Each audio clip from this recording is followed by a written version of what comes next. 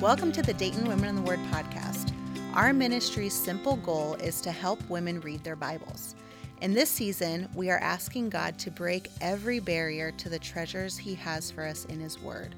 With each guest, we will investigate what tends to keep us from the Word of God, whether rooted in our upbringing, season of life, culture, environment, personality, or in our very own mind.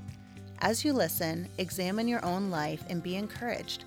God is greater than all the barriers, and He will stop at nothing to bring us near.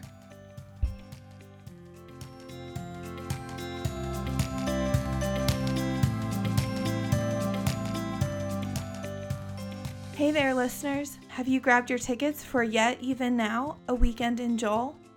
We want to see you there. March 20th and 21st, women from all over the Miami Valley and beyond will gather to learn what God has to say to us today in the prophet of Joel. Tickets are on sale now through March 14th at www.daytonwomenintheword.com/yetevennow. And don't forget, standard ticket prices end February 29th.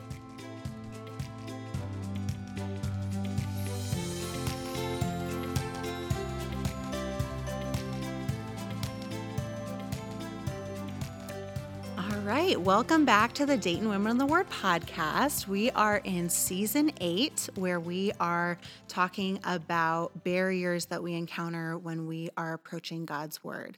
I'm your host, Bethany, and today I am so excited to welcome my friend Lisa here as our guest. So Lisa, why don't you tell our listeners a little bit about yourself and what God has you up to in the season of life? Okay, hi. Well, I'm 36, and I'm just about to celebrate 10 years of marriage.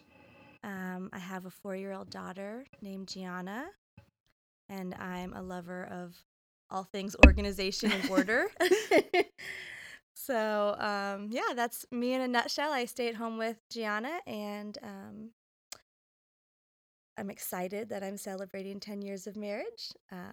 We won't get into this story, but it's an unlikely story that I am married 10 years. That's awesome. So, yeah. That's awesome. So this season, we're talking about breaking barriers that keep us from what God has for us in His Word. Last episode, we talked about mental health and how this influences our relationship to God and His Word. So how do you see that being a potential barrier to someone's life as they study His Word? Yeah. Mental health is just messy and hard, and so, and confusing. So I feel like right now with mental health, I'm personally like sorting through so many different things in regards to the Lord. So, doubt, lack of purpose, waiting, feeling disappointed, feeling lonely, but then also having like these mixtures of gratitude and seeing glimpses of hope. And I feel like mental health really is the cause of a lot of those feelings. Because basically mental health is so hard and so confusing that you can't sometimes do this most simple thing, like opening your Bible. So when we're talking about God's Word, you have all these other feelings that feel so certain and real. You know, the doubt is so uncomfortable because you feel like you shouldn't be doubting, but then that tacks on fear and shame and all these other things. And so literally opening up the Word is like almost scary. I know that sounds weird, but so I think the most difficult thing or the biggest barrier to having mental health and being in the Word is sometimes just opening it. The best way I can describe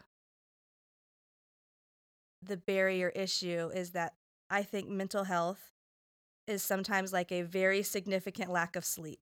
That's the best way it feels like I maybe haven't slept for days. Oh gosh, yeah. And I have. My brain just feels like I haven't slept for days. So sometimes it becomes impossible to do really anything like reason or feel normal. Sure. All you're doing is just surviving. Yeah. So I can imagine. So an earlier episode in this season, we talked a lot about, knowing yourself for better, for worse. And we talked a lot about the Enneagram. And so I know you're a 1. Yes, I'm a 1. I'm a strong 1 wing.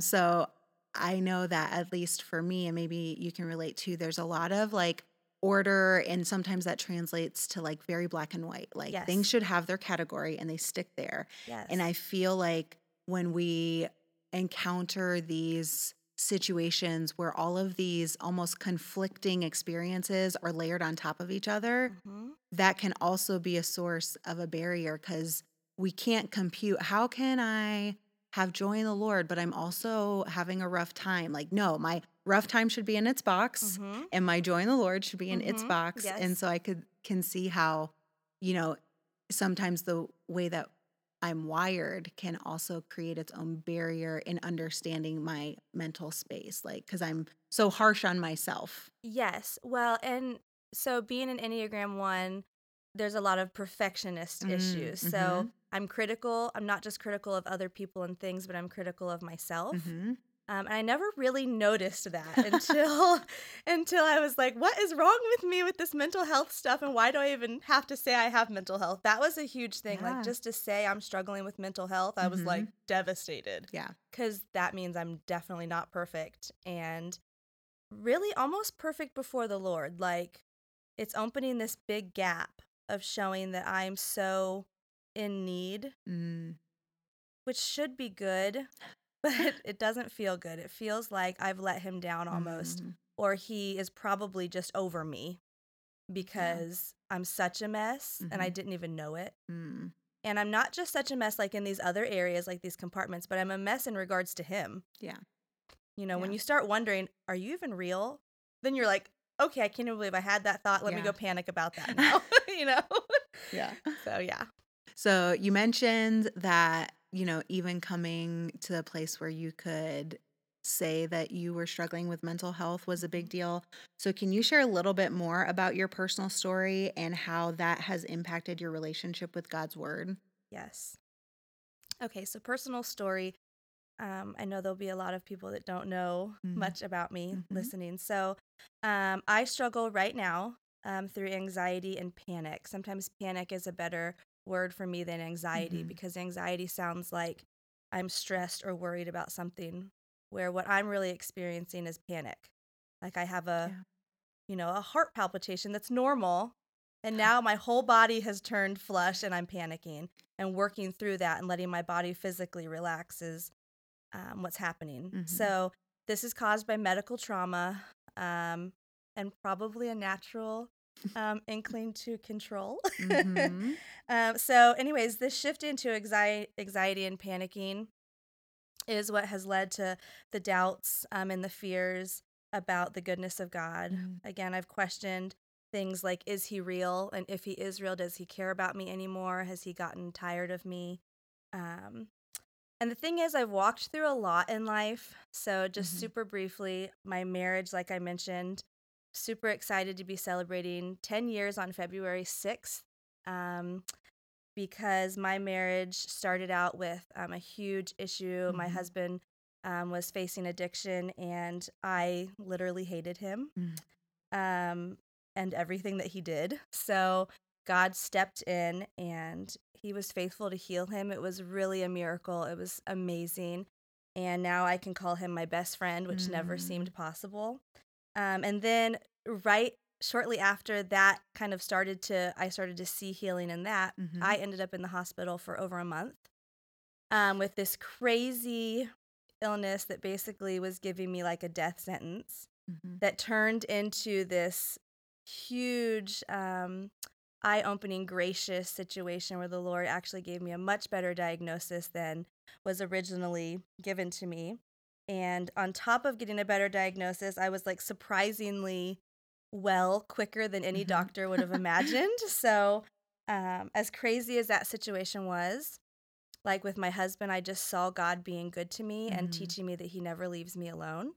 And then in the next situation with the hospital, I just was like overwhelmingly experiencing his graciousness, because he did not have to spare my life, but he chose to do that.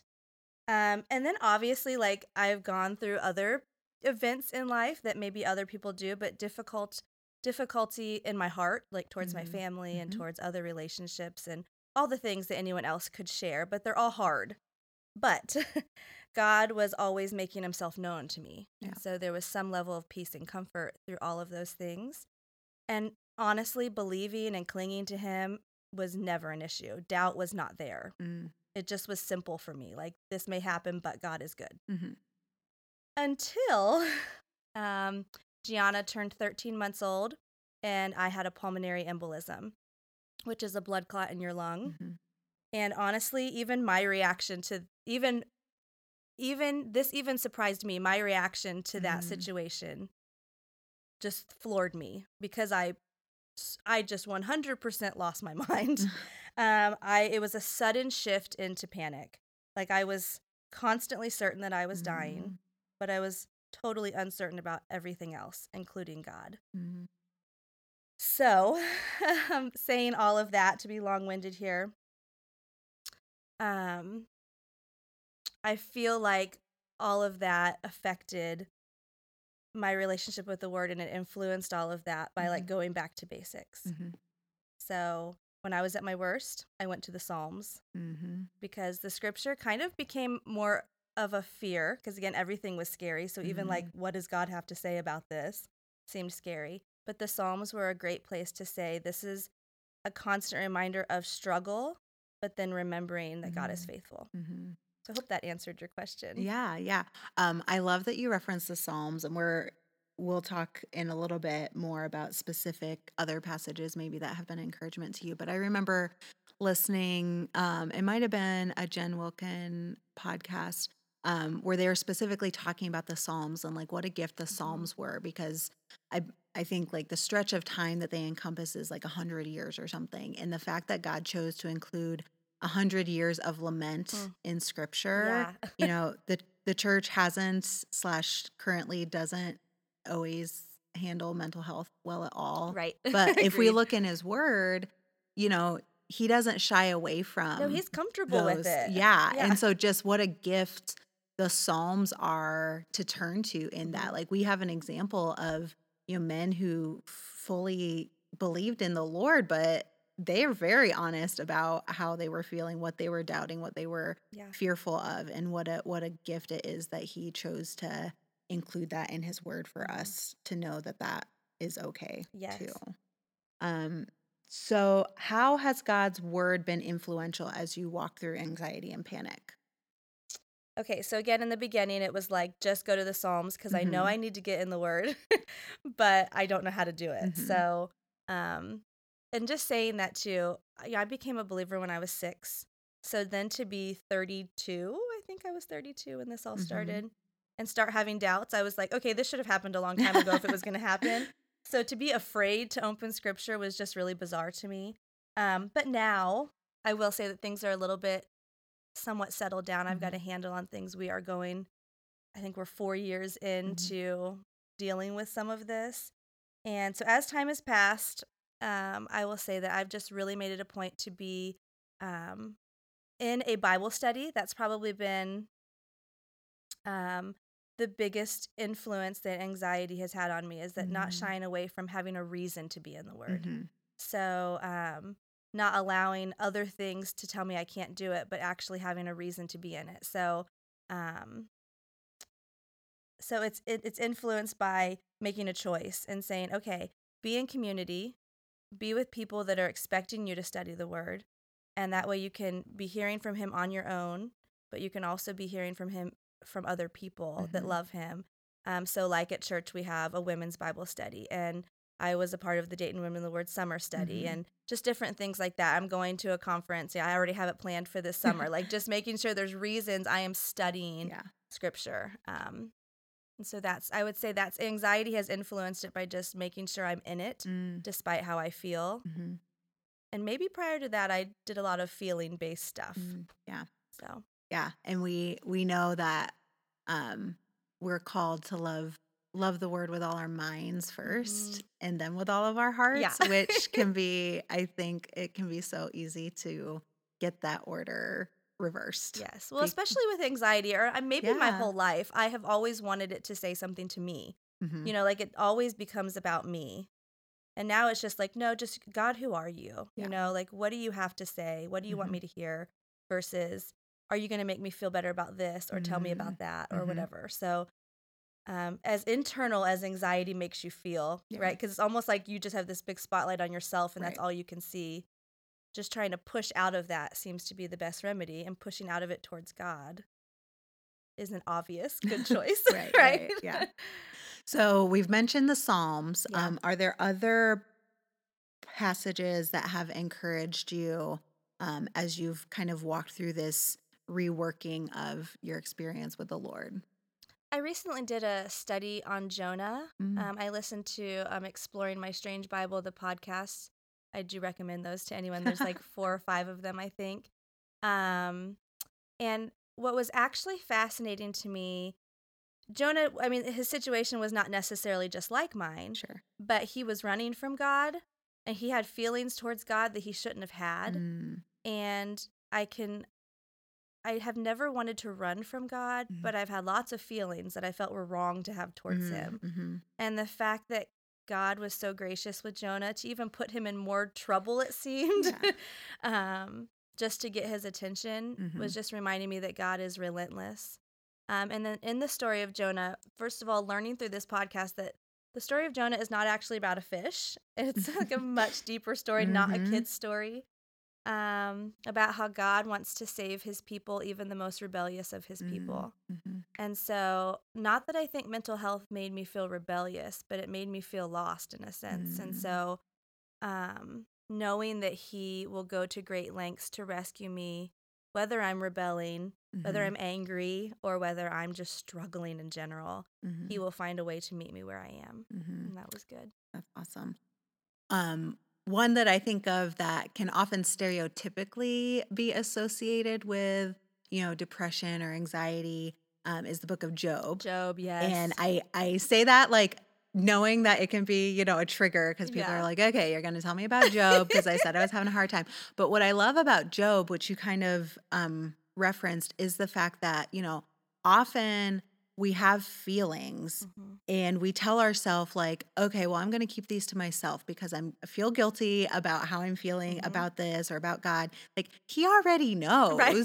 And I love how in Job, we see Job being very like honest with, when he we have this whole example of him being faithful and whatever, but he does get to a point where he's like, okay, like what's going on here? I'm over this. Yeah. And we see him being very honest with the way that he feels. And I think that I don't say that as a means to say that like, oh, we are totally justified in feeling the way that we're feeling.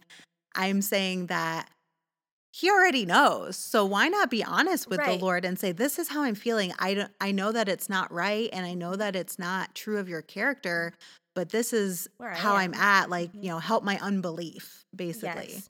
Well, Job was something that when I first started experiencing this, I kept thinking about the end of Job. So obviously I was resonating with him like, Lord, you've stripped me of what I feel like is everything. Because if you take my mind, I feel like I don't have much left. And I was clinging to the end of the story where God was gracious enough to give him double fold of everything he had taken away. And it's such a weird story to me because he took away like his family, his children. So how are you going to replace that? To me, that didn't make sense. I could understand like replacing his physical health, right? Or replacing his cattle, all the things, right? His money, whatever. But like taking what was probably most important to him in life and then somehow saying that you gave him twice as much, that doesn't even compute to me. But I just remember I just kept telling Paul like, I really hope God does that for me because I feel like I am so low that he's taken everything I knew I had. And I don't know how he's going to do it, but maybe he'll give it back even more. So yeah, Job is a good one. Yeah. I don't care if it's cliche. It's a good one. Yeah. I know we're getting ready to study Joel this summer. In I think our conference coming up. But I'm pretty sure it's in Joel where it talks about like he will restore what the locust has taken. And like what a picture. I mean, we don't really experience like the locust and the devastation in our little corner of the country, but I know what that looks like. And what a beautiful picture of what he does for us. Like he doesn't say like, this isn't going to happen. I'm going to protect you from all this. But he says, I will make up for what is going on. Yes. And like eventually he will come back and make it all right. And so if that's what we need to cling to at the end of the day. We at least that we to have cling it. to, Yeah.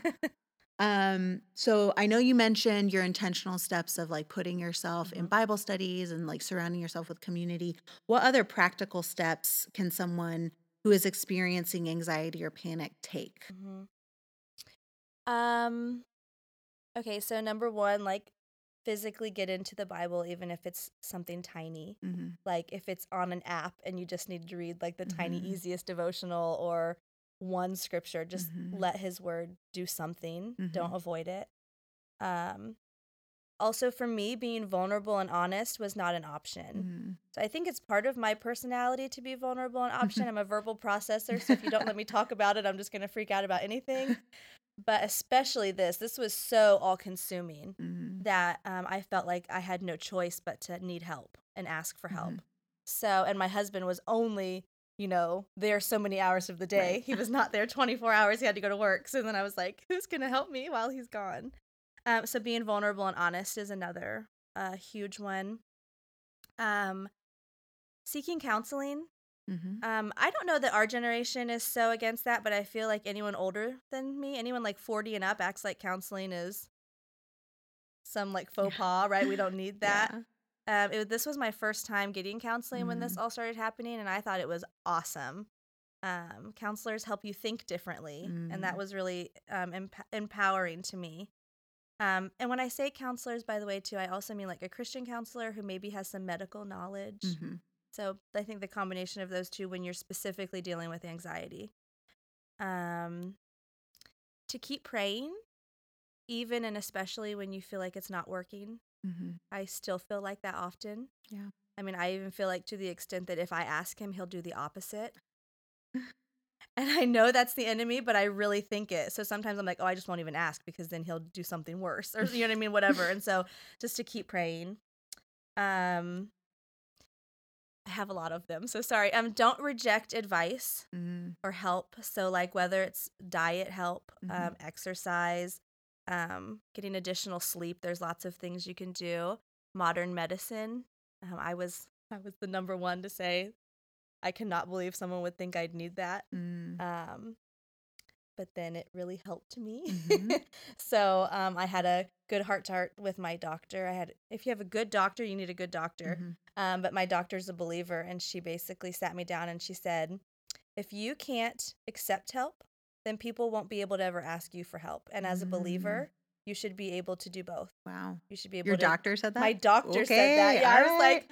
like, okay, I got it. I guess you can give me the prescription. Right? Like, oh man. And no matter how long, just keep clinging. No matter Mhm. how much doubt you have. I went to my pastor, and I really thought I was going to stump him with this one. Like he was going to have to, like send in reinforcements. But I said, we were talking about death, and I was telling him how I was afraid of death or whatever, and he was finally like, well, let's talk about that. And by the time he told me that, I said, I actually don't know that it's death. I think it's doubt.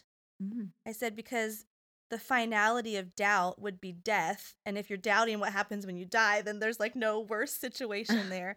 But it's really doubt in everything. And he just looked at me and he goes, oh, okay, that's no big deal. And I just was like, excuse me?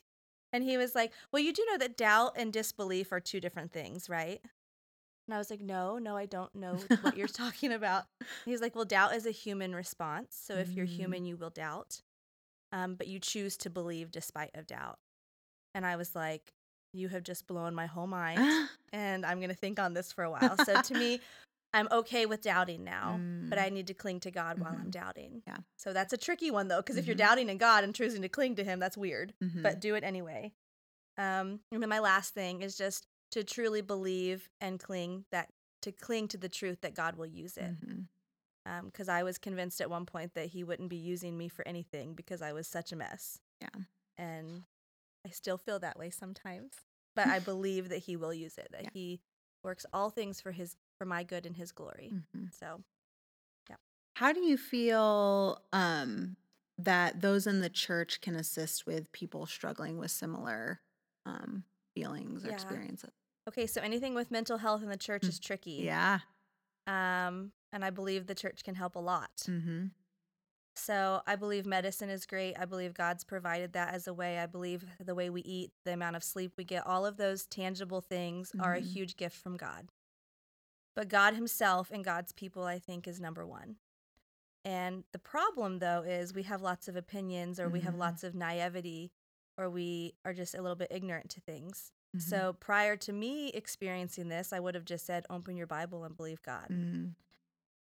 And then when I experienced, I thought, holy mackerel, there is no amount of opening my Bible and believing God that's suddenly going to make me feel better. And I needed people to tell me that that was wrong.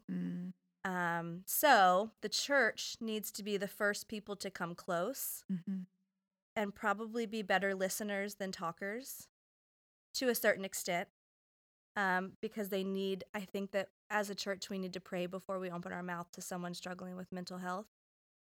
Because a lot of it turns into, well, you know that that's just from the enemy, or you know that you just need to trust God, or you know that you need to do this. I know that. Great, thank you, I do know, but I'm also over here like thinking my life's going to end, so you're not helping me by now making me feel worse.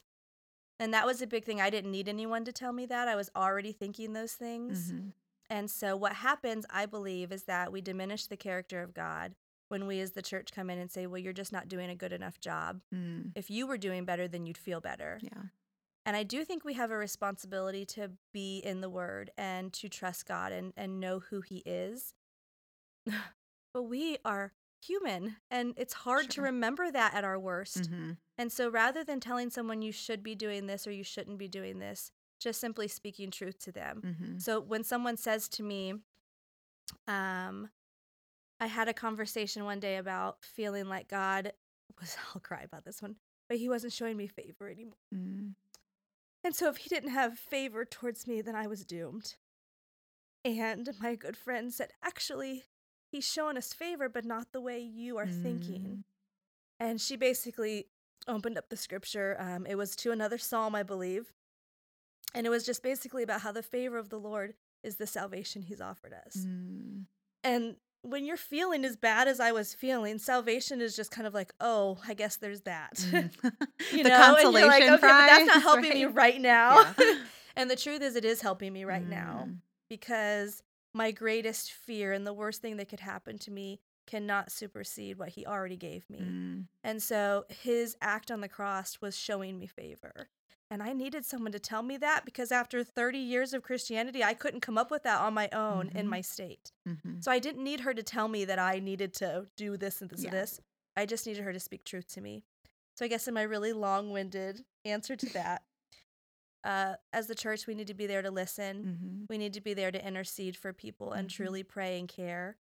And we need to be able to speak truth to them, and not truth that's based on our opinion or what we think they should do, but truth like actually scripture. What does God say he is to us, and who is he in spite of how we feel? Yeah, I see that the hard thing is that takes work. Like listening hard, and not coming in as like a fixer, like we're going to Olivia Pope this whole situation. But Olivia Pope. You know, as somebody who walks alongside, you know, people in my small group that struggle with maybe not anxiety, but maybe something else, really finding out, like you said, what is the root of the lie that they are believing right now? Because I think it's the easy Christian thing to just come in with that sweeping blanket and be like, trust the Lord and like read the whole Bible, all of the books now. All of the books, Whereas, like you said, you know, your friend listened to what you specifically were saying in that moment was like the lie that was most pressing in your situation, and was able to turn to, you know, she didn't say go read the psalm, like she came alongside you with me, and like what, but that takes work, and that takes effort, and that takes, you know, that might impede our plan for the day or our, you know, schedule or what we're comfortable with, and but we're called to do that. Yes. Well, and I was also thinking too, I think that when we believe that person can actually get better through Jesus, we're more likely to have these type of behaviors. I remember when I was dealing with my marriage, I would have a lot of people. Okay, so prior to anxiety, I was very, very stubborn. And so if somebody said something I disagreed with, especially about the Lord, I was not going to have it. Mm. You know, I was like, whatever. Somebody told me once that like God couldn't really move mountains, and I went home and was like, Lord, you're going to move this mountain. Like, I need you to do this right now because they just said you couldn't, you know, or whatever. So, but in my marriage, I remember somebody would be like, well, this is something that you're going to struggle with for the rest of your life, you know, since he's an addict. And I thought, wow, what a message you've just given me. You know, like there is no hope. I am stuck and out of luck. And I remember I was like, actually, I disagree, because if God is who he says he is, then he can heal this situation and we can move on. I wasn't sure that it was going to happen, but I wanted really seriously to believe that he could do that. And so I think the same thing with mental health. We feel like it's like, well, once you struggle with mental health, good luck, because that'll always be there. And whether it's always going to be there or not is not necessarily the situation, but just believing that God can truly intervene and take over. Yeah. And I think when we believe that, we can act rightly. And I'm saying that to myself too, because I'm the church. So, yeah. Were there any resources that you've found, aside from obviously the Bible, that you would like our listeners to know about that have helped you? Yeah, just a couple. I'm not a avid reader, so I'm sure there are a lot of books on anxiety. So if you're a reader, check those out. But I would say, aside from the word, the number one thing that supported me was the community. Constantly being reminded that God is who he says he is, because on my own, I forget super easy and I twist it really quickly. On top of that, counseling. I already said that once, but counseling's huge. And again, I think meeting with a believer who is educated, not just on scripture, but on like the physical body and what happens. Because I originally saw someone who was awesome, but she actually referred me to someone more like quote unquote professional, because she said, I'm basically here to give you scripture and you know your scripture. And normally I would meet with somebody that maybe hasn't been in the word. She was like, I think you're needing more of like clinical help. So being okay with clinical help, I guess, is what I'm saying. The only other thing I could think to offer was that my church, Faith Christian Fellowship, has every Thursday night, they have a group called Overcomers.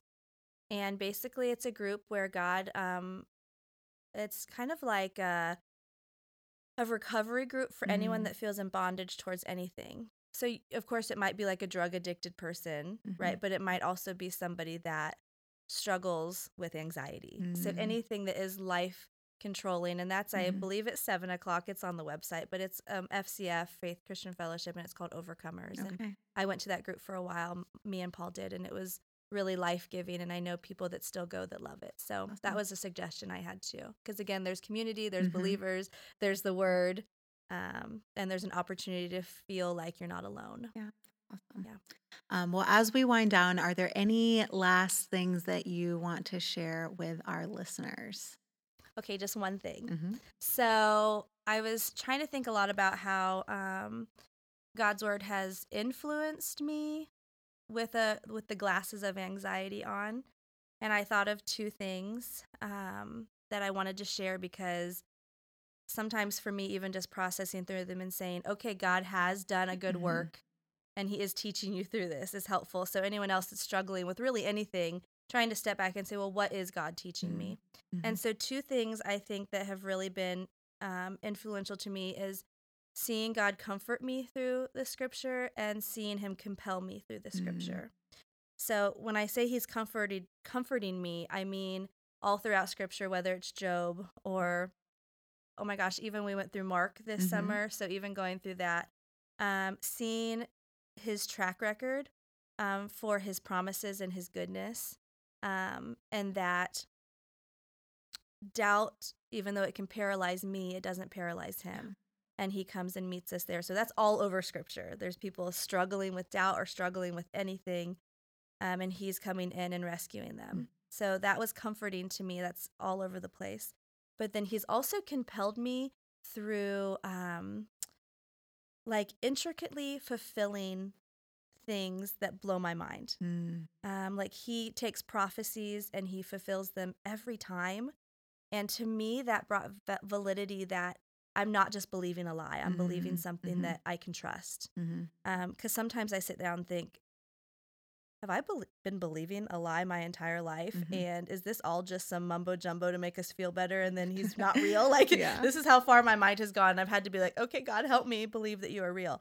And so one thing I think of is the story of Jesus on the cross. And, I'm assuming most people remember or know this story, but when Jesus took his last breath, the sky darkened. Mm-hmm. And this summer, we were taught that the sky actually darkened every time the Passover lamb came on Passover. So in the Old Testament, when the Passover lamb came and there was the blood on the doorways to protect the firstborn, I never knew that the sky darkened every year that happened. And so to hear that, I just assumed God got so upset because it was his son and the sky darkened. But to see that was like a fulfillment, that God was that Passover lamb. So just to learn things like that, so to actually not just read the scripture, but study it and learn about what it's saying, that to me was mind-blowing, because I thought, God, you are real. Yeah. And then I'll say one more thing, that this Christmas, this is a really silly thing, but just that God can meet us anywhere. Christmas songs have just been on fire for me this year. My husband's like a huge Christmas fanatic, and then my child has wanted to listen to Christmas music every day as well, and I've just obliged. But I've really been reminded that for, I'm assuming, like hundreds of years, because these songs are all really old, right? People have been believing before me for hundreds of years. And to me, there's been great comfort in that I know they had to struggle with some of the same things we're all struggling with now. And yet these beautiful songs were written about this king that came to rescue us. And I'm not the first person to believe, and I won't be the last person to believe. Yeah. And to me, there was just some sort of power in that reminded me that I'm not making anything up, and I don't have to doubt just because life seems like it's in shambles. Yeah. So. Well, thank you so much for being with us today, Lisa.